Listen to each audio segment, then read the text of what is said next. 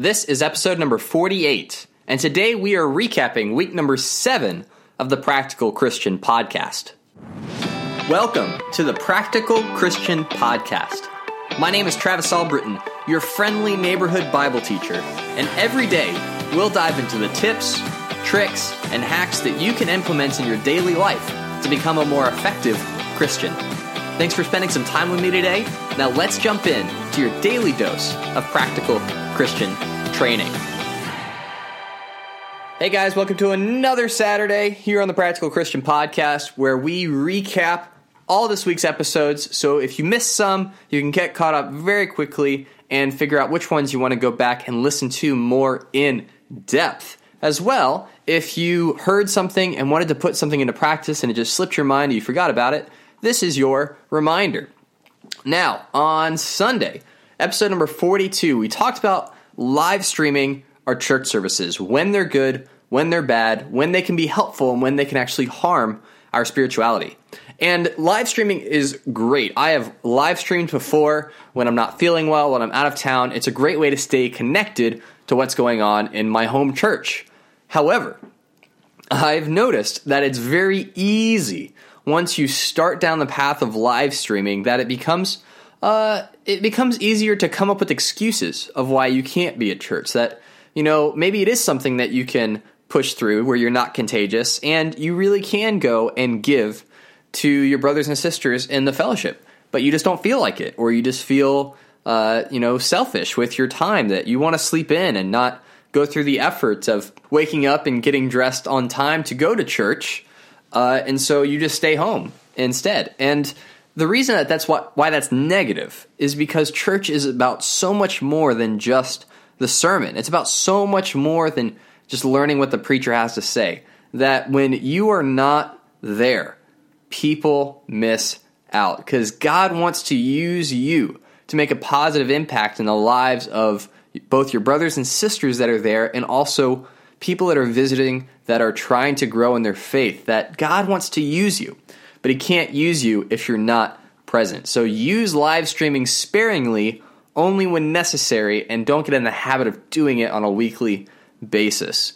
And if you are just looking for a church and don't have a home church yet, don't let live streaming keep you from going out and investing and trying to find one, all right?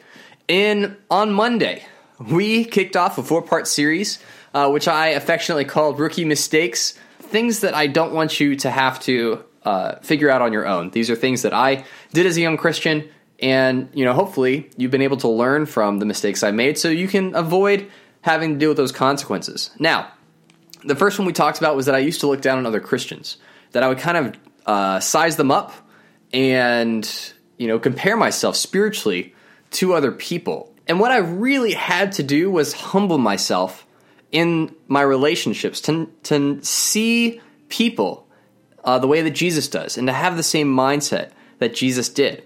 That even though He had all of the authority and the capability in the world of using His divine nature to His own advantage, He didn't.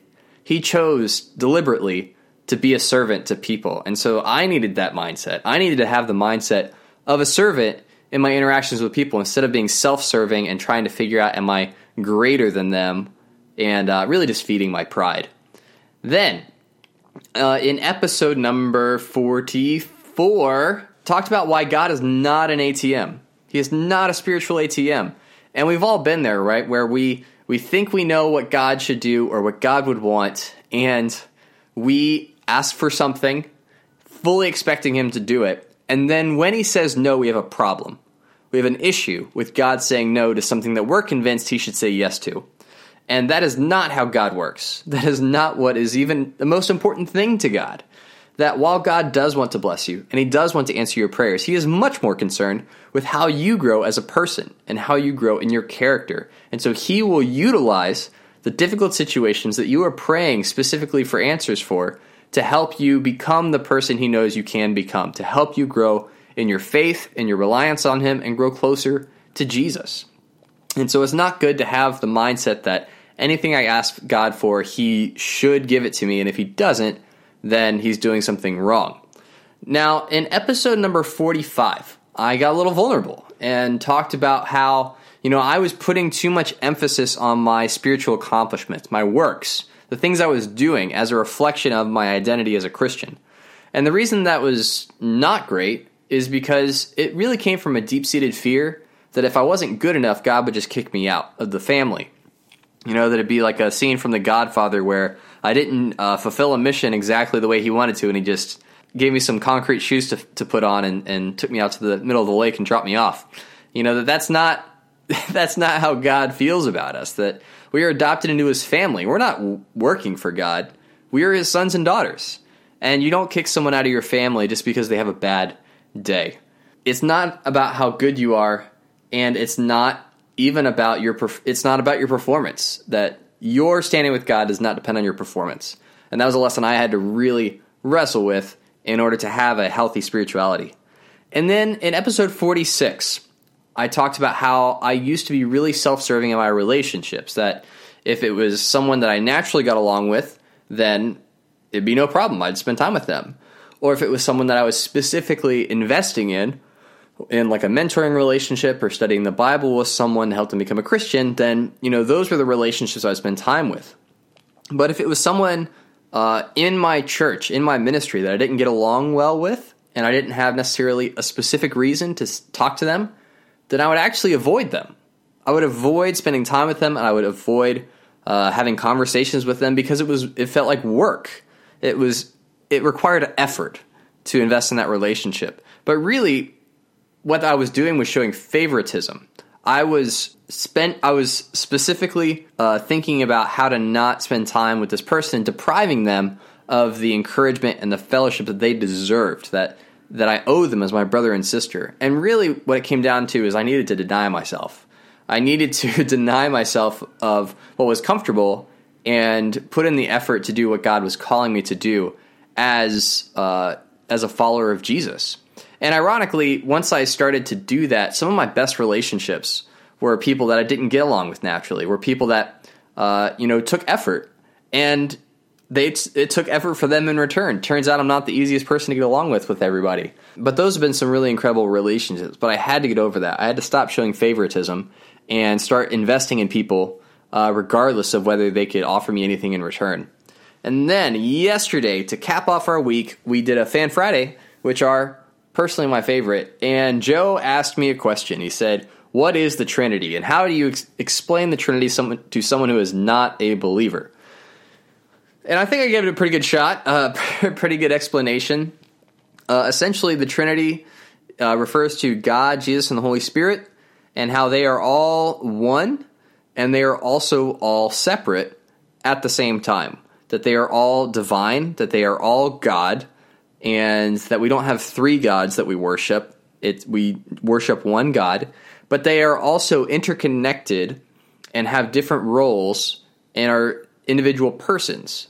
And we gave some examples, some metaphors to help you explain it or to understand better the nuance of the Trinity. But really, at the end of the day, this isn't like a critical thing that you have to have right. This is one of those things where it's not super clear in the Bible. There's no clear doctrine in the Bible other than acknowledging the presence of the Trinity. And so it's something we get to think about, to talk about, and engage with one another on. But it's not a salvation issue. And so, the metaphors we talked about, use them as they are useful. And if they're not useful, well, then, that's fine too. But just trying to help out. And hopefully, Joe, that was an answer to your question. And anyone else who was wondering, how would I explain the Trinity to someone who doesn't necessarily have a Christian background? Well, that is it for this week on the Practical Christian Podcast. If you like what you heard, make sure to subscribe to get daily practical tips just like this one or all 6 of these. Leave a review to tell me what you think, and head on over to the Facebook group to let me know what you want to hear in future episodes. Every day is an opportunity to grow closer to God and make a positive impact on the people around you. Take action with what you've learned and help make the world a little more like heaven. I'm Travis Albritton, and I will talk to you tomorrow.